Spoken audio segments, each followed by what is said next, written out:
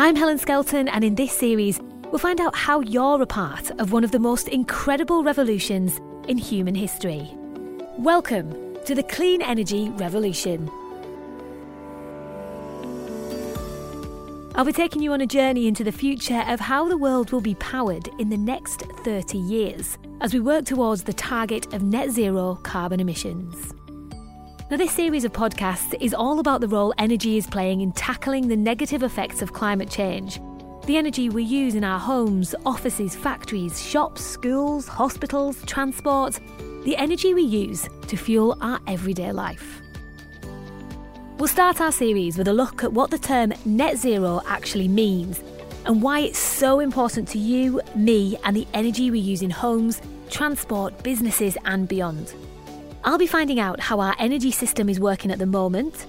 We'll hear about some of the new tech being developed to make this clean, and we'll go behind the scenes at the control room where the UK's energy demand is balanced second by second. And finally, I'll be joined in the studio for a discussion on why it's so important to make this energy revolution fair for everyone. But first, let's talk about why 2021 might just be the most important year ever for tackling climate change.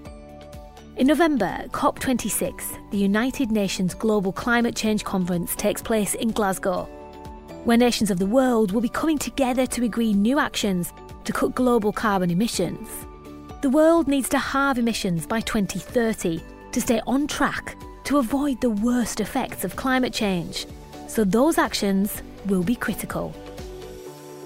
Duncan Burt is National Grid's Director for COP26 and Responsible Business. He joins me now to talk a little bit about why our energy plays such a vital role in our climate future and why this year's COP26 climate event is so important. Duncan, let's start with the basics. How does the energy system in the UK work? Basically, at the moment, you and I at home, waking up, having a cup of tea, getting in our cars, going to the shops, about 20% of that energy comes from electricity. About nearly half goes to heat your home. And then the rest of it is used in the petrol, in the car you drive, or the bus that you get on, or the train that you ride on, and then in the shops and businesses that you use it. In the future, all of that power needs to be low carbon or zero carbon. Where is it at the minute in terms of us getting to zero carbon? What is the balance? How much comes from fossil fuels? Well, the UK is about halfway to zero carbon from its targets in 1990 that we set in the 90s. So we're making not bad progress, but so far most of that progress has been made through the electricity grid by getting coal and other fossil fuels off the power grid and changing it for nuclear, for very low carbon fuels and renewables, mainly renewables. So nuclear and renewables provide how much of our electricity at the minute? Just over 50%. And how easy is it going to be to get that to 100? We'll see the first few hours and days without any fossil fuels by 2025, we think, in the UK. But the UK is like the fastest decarbonising major economy in the world at the moment. We have a great story to tell as to what's happening here. And we will be substantially there on the electricity grid somewhere between 2030 and 2035. Wind really is now the backbone of the UK electricity grid. It is the major source of power in the UK and will only grow over the next 10, 15 years. People know that we need to tackle climate change, yet when we talk about climate change, we talk about recycling and not using planes. How important is the role of energy in tackling climate change? It's absolutely the main story. Over the next 10 years to fight climate change, if you're thinking about getting a car, the next thing you should do is get an EV. And that's a huge chunk of your own carbon emissions gone. In about 5 or 10 years' time, people will start talking a lot more about low carbon heating and zero carbon heating. And when they do that, you should choose a low carbon heating system. And if you did those things, then we will get to zero carbon, we will fight climate change. I think people do care about climate change. Sustainability is important to them. But I suspect there's a lot of people who have busy lives and get a bit overwhelmed by it all. And terms get bandied around that it's assumed we know and people don't know what it means. Can you explain what net zero means in simple terms? Net zero means that we aren't producing any more greenhouse gases than we're taking away. So the net means that we might still be producing a little bit, but we're also removing some of the carbon dioxide from the atmosphere at the same time. When we get to that net zero position, that means that we've stopped making climate change worse. We'll see the first hours of the power grid operating at zero carbon by 2025. The UK as a whole probably won't get there until quite close to 2050 because we've got to change our heating, everyone's got to change their car, and we've got to do lots of other things to improve the ecosystem and sustainability of farmland before 2050. In 2015, governments around the world committed to trying to limit the average global temperature rise to 1.5 degrees. That was the Paris Agreement. What are the global commitments to addressing climate change that we should know about now? Paris completely changed the global government conversation by saying, we're not going to make laws that force everyone to do it. We're just going to sit down and everyone's going to volunteer how much they can do. And then every 5 years, we want you to come back and commit to doing a bit more. And so Glasgow, the big COP conference this year, is happening 5 years after Paris. And the challenge is for all countries to redeclare a higher level of commitment ahead of Glasgow. And that's the most important thing. Yeah? So that's Brazil, that's Indonesia, that's the United States, it's China, it's everybody coming back and going, okay, yeah, we said we would cut 20% by 2030 or 30% by 2035. We're now going to do 40, 50, 60, getting towards 100% by 2050. And why is energy so high on that agenda? Because by the time we get to 2050, that will account for about 70 to 80% of all of the decarbonisation effort globally. The rest of it is saving and restoring rainforests and woodland, improving farmland, getting to more sustainable agriculture. But the vast bulk of our carbon emissions come from energy, and therefore we need to get the carbon dioxide out of all of those uses of energy. It makes a big difference that you've now got China on a 2060 commitment to net zero, and you've got the US saying that it wants its power grid to be carbon neutral by 2035. So these are huge global trends, of which the UK is a small but really, really important part. Where does the US stand in that then? With the new Biden administration in the US now, we're seeing the US go from a slight laggard in this, maybe 3-5 years behind what it was doing, to now really rapidly accelerating. And when the US accelerates at something, it really accelerates. The amount of government money, the amount of innovation, the incredible entrepreneurialism that we see in the United States comes full force at this global warming challenge with green tech. National Grid has a big supply business out on the east coast of the US, so we have a big role to play in supporting this. How is National Grid innovating to make clean energy a reality? We've got a whole range of things. In the UK, we've got the electricity system operator, the ESO, who's doing a whole load of world-leading technology deployment so that by 2025 it can operate the power grid in the UK without any fossil fuels at all, which will be a world first, we think, certainly for a big power grid. We're helping develop big new industrial clusters up and down the east coast of England that will support a new hydrogen economy and will allow really hard areas of industry to be decarbonised.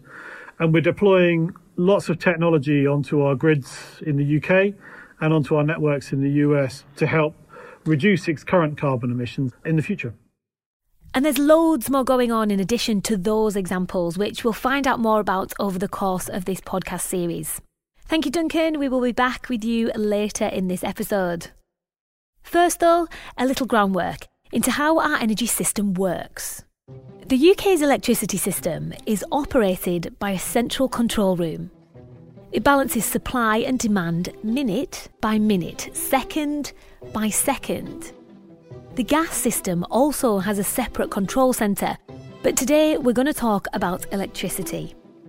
We're getting a peek into the job of the ESO control room in Wokingham. ESO stands for Electricity System Operator. I'm Marianne Fernley. I work in the Electricity National Control Centre and I'm a Transmission Security Manager.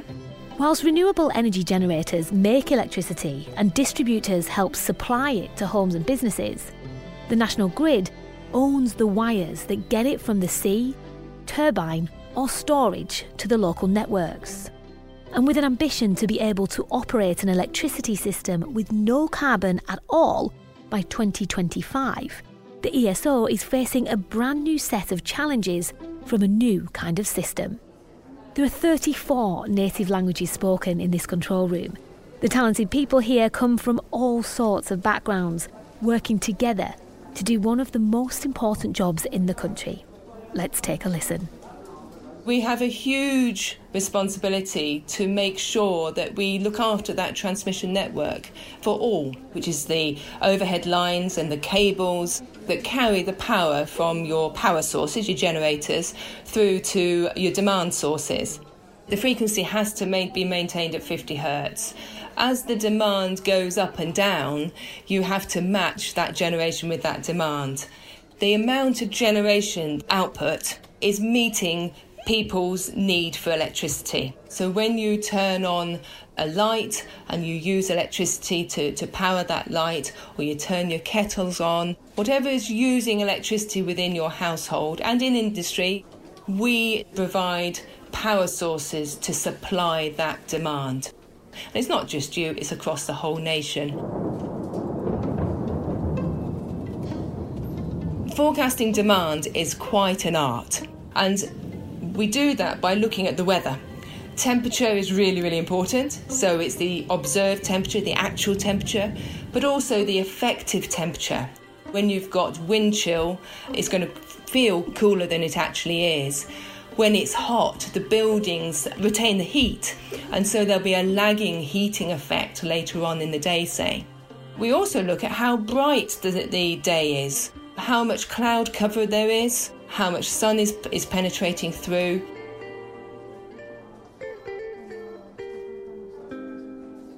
A degree centigrade difference is equivalent of 500 megawatts, so it's like one generator. Once you've established how much the volume is throughout the 24 hours, that's your demand trend. That's all about people's behaviour. So typically in the morning on a weekday, people go to work. And so the rise in demand is quite steep from 6 o'clock through till 9, 10 o'clock. But on a Sunday morning, the profile for the morning is very different because people will get up from 8 o'clock and gradually through the morning to lunchtime and beyond. We know exactly what you're doing from the demand that we can see. The demand forecasters have a huge database that contains all the historic demand, and they will key in the variables that I've talked about. But as a strategy manager, we continue that process. So I would need to adjust that demand forecast accordingly to reflect real-time weather patterns. It's fascinating. We're not robots. We don't get it right all the time. There's so many variables in the weather forecast. When a storm goes across the network and there's lightning and there's faults happening here, there and everywhere, you've got to have your eyes peeled. You've got to use your computer systems that are telling you what's happening on the real-time system and make sure the network runs as it should do. So that's the best bit of the whole experience.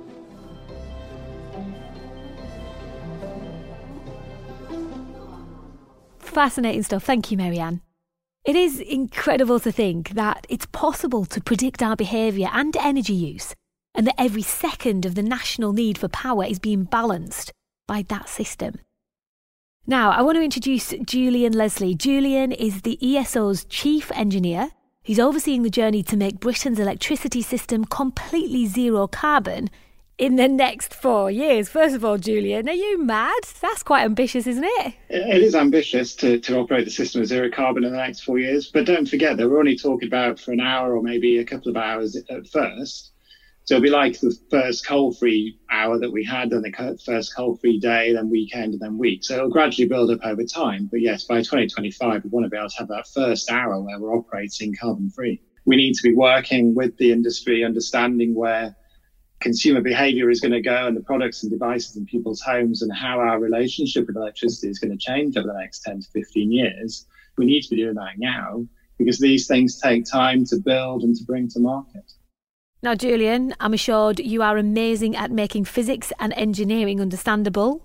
Can you tell me why shifting to renewably sourced electricity is one of the most important ways we can move closer to net zero? So when we've operated a power system in the past, we've had large coal and gas-fired power plants. And with that whole mechanics of the things rotating at high speed allow you to operate a power system.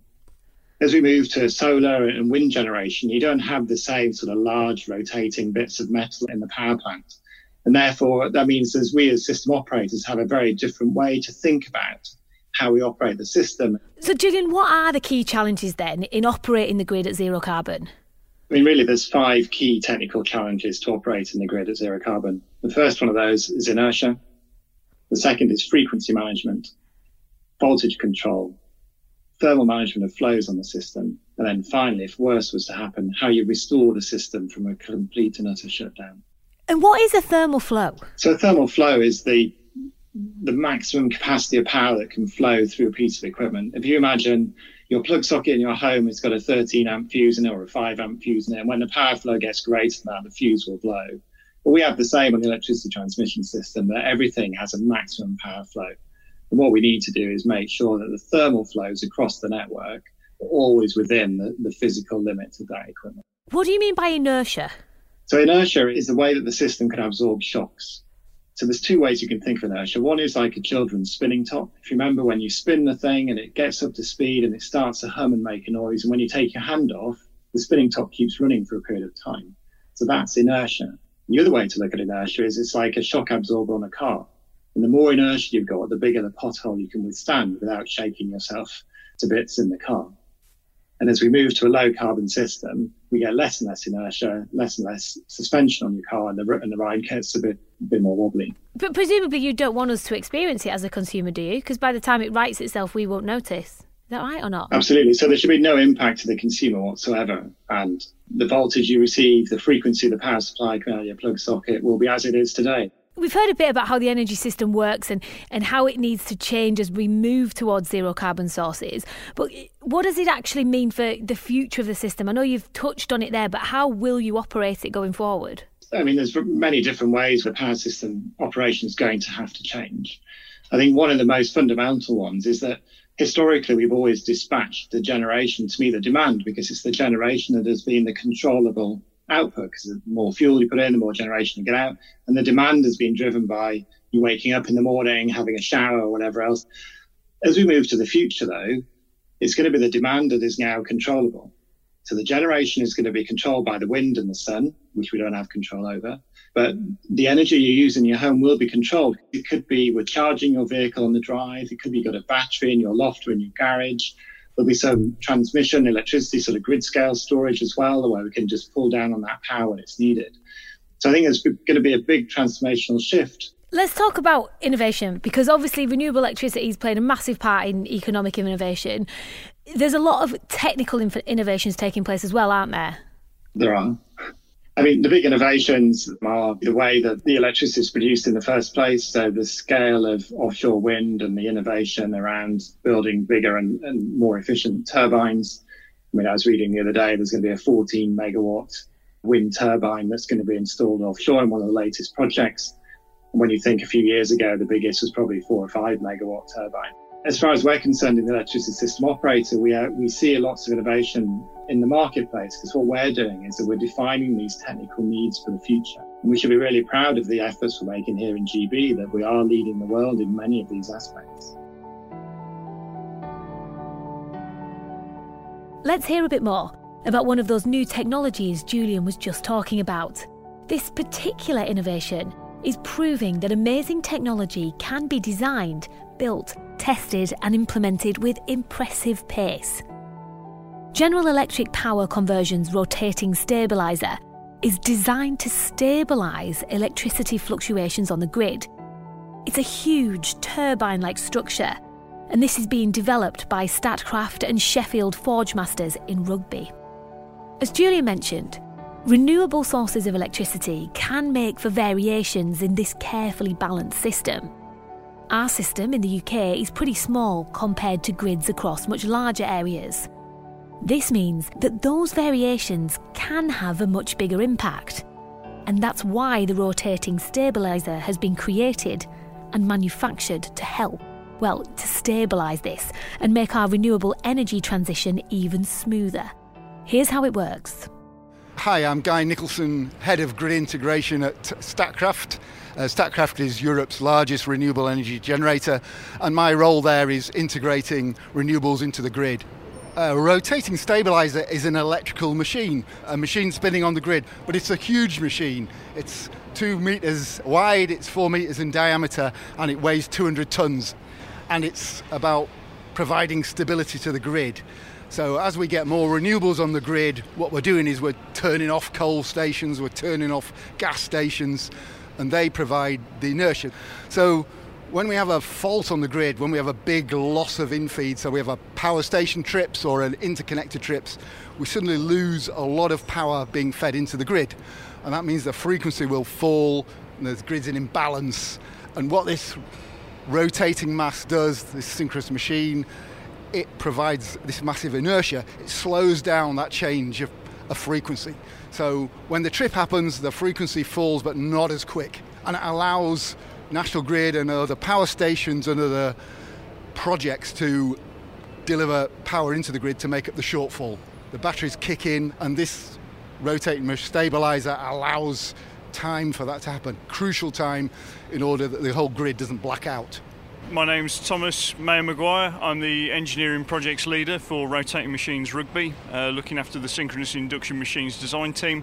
During the build and construction of the rotating stabiliser, not only has it been a fantastic opportunity for the staff in Rugby, but also it's created a lot of training opportunities. It's been very beneficial to the local community in Rugby. We've taken on a number of apprentices who are working on the project, learning those skills and making sure that those skills are being passed down to the next generation. So this rotating stabiliser and its partner, there's 2 of them, are being deployed in Keith in Moray in Scotland, which is obviously a hotbed for renewable development and lots of wind energy up there. It's been really, I think, welcomed by the local community. This machine going through the streets when it's delivered is a phenomenal sight. It's a phenomenal bit of engineering just to get it to site because it weighs so much, and we have a lot of local people involved. It's obviously specialists in terms of providing services as well as supplying labour to build the project. Hi, my name is Jonathan Nutt. I've been the lead manufacturing engineer building the Statkraft rotor. Effectively, at a very high level, we have a 12-pole magnet. So you could pick up a standard magnet in a classroom that would have a red end and a blue end. That would be a single pole. This is effectively 12 very large magnets made of copper rather than magnetic material that spin relatively fast and then can be held at that synchronous speed for however long it needs to until such a fault appears on the grid that it then needs to use some of that mechanical inertia to dump power back by effectively slowly reducing its speed and providing more power back to the grid to ride through those faults, without the negative downside of taking away those massive turbines from the power stations. What we've got here is a machine that can provide the inertia without having to provide power as well. And that allows National Grid to run the power system with more renewables. So we're saving carbon because we're not turning on coal and gas stations, and we're also saving consumers money because that is a very expensive process to turn on those power stations when they're not needed. So far, we've talked a lot about how we're going to transition to a more sustainable energy network. But why is it so important that it's fair for everyone? And how do we make sure that happens?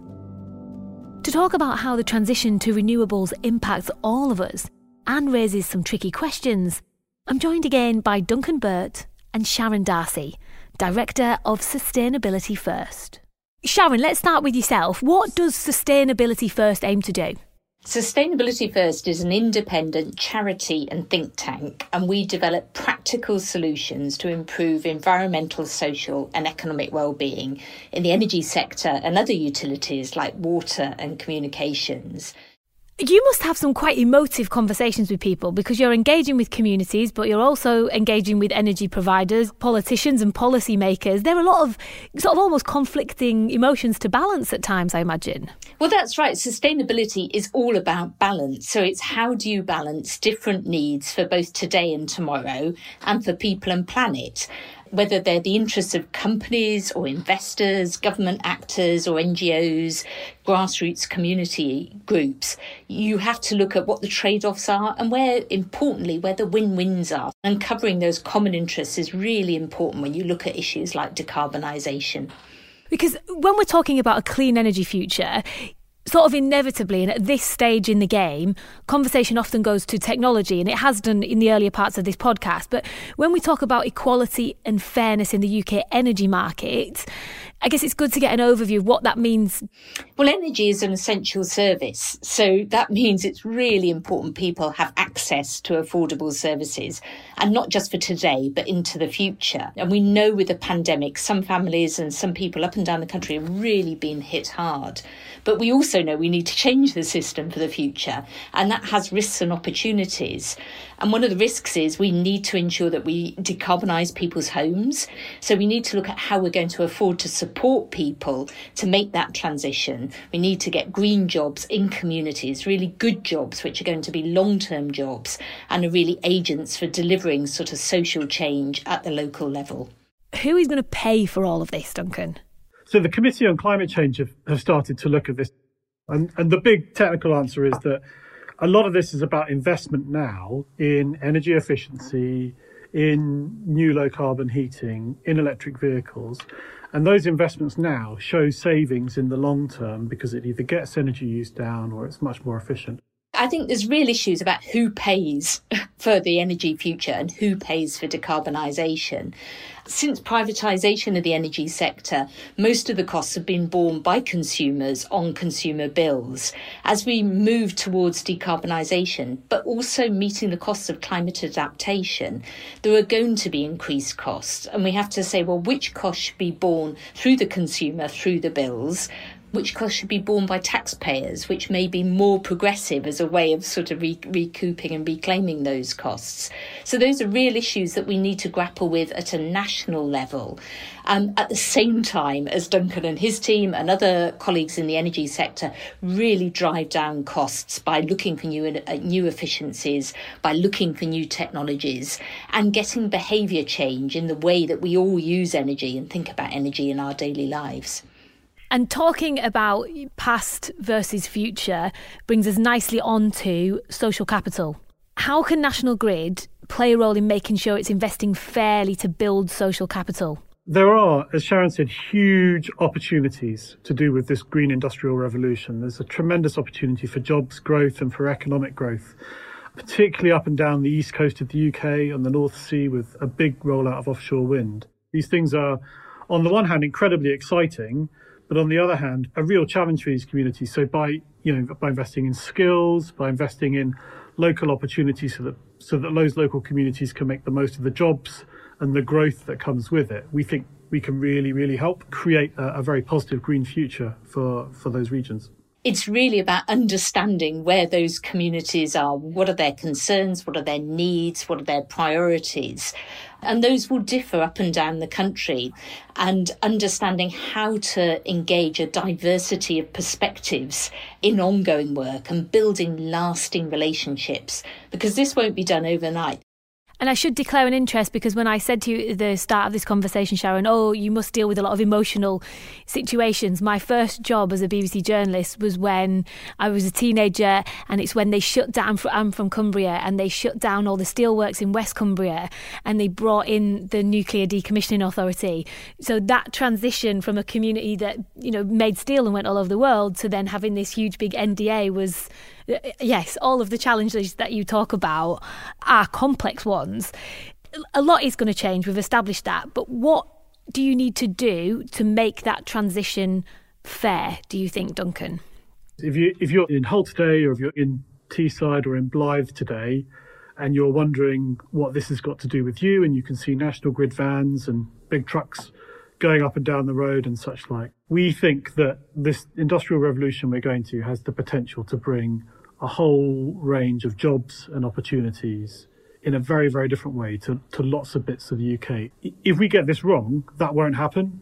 If we can create the skills and we can get the energy policy right to make sure that, hydrogen comes to Teesside, or that we see that real big growth in offshore wind in the North Sea, and then leave the communities with the skills and the investment in networks and in, local infrastructure. I think diversity and inclusion have to sit at the heart of this. So recognising that different communities come from different perspectives and there's difference within communities.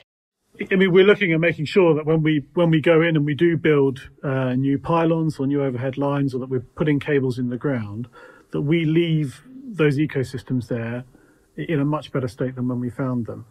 Let's work with local communities. Let's develop strategies for rewilding. Let's see what we can do in and around the region where the electricity network is, and make sure we can improve that even more and create an environment which is not only a little bit better, but a lot better. The next big milestone in the energy transition is what, Duncan?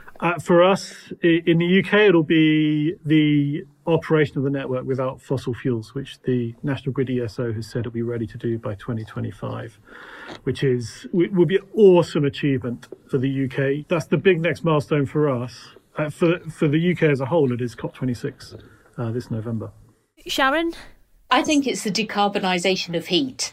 We really do need to change how we heat our homes. So that's a question of getting rid of gas boilers, moving to electric heat in many, many cases. And that's a massive behavioural issue. And to make that effective, we need to ensure that the energy efficiency of our housing is vastly improved. We need to retrofit homes with energy efficiency savings and insulation, etc. Get electric heat pumps in homes. And really think about how we do that in a fair way. Duncan, Sharon, thank you very much. That's all we have time for right now, but don't worry if that raised more questions for you than it answered. Hopefully you know a bit more now about how our mysterious energy system works and how it's already changing to move away from fossil fuels to renewable sources of energy. As we've heard, there are lots of challenges that a system-wide transition of this scale raises, and the impact upon people, environments and society is as important to consider as the goals we're trying to achieve in the net zero transition. Across the rest of this series, I'm going to be deep diving into the different topics that we've touched upon today. We'll be explaining how the sea can help capture carbon and remove it from the atmosphere. We'll find out how wind turbines work, and how clean hydrogen gas could eventually replace more heavy carbon-emitting sources of energy in our homes and industrial processes. Next time, we're starting with something that demands new decisions from all of us in the coming years: transport. If you drive, electric vehicles are now officially the future for the school run and beyond. But what about heavy goods vehicles, industrial freight, and long-distance transport? How will technology and thinking have to change to make those happen using renewable energy resources, and where do the opportunities lie? I'm Helen Skelton, and I'll be back again in 3 weeks. Follow this podcast on your favourite app. In the meantime, you can find out more about the National Grid's work toward our clean energy future at nationalgrid.com. Catch you later.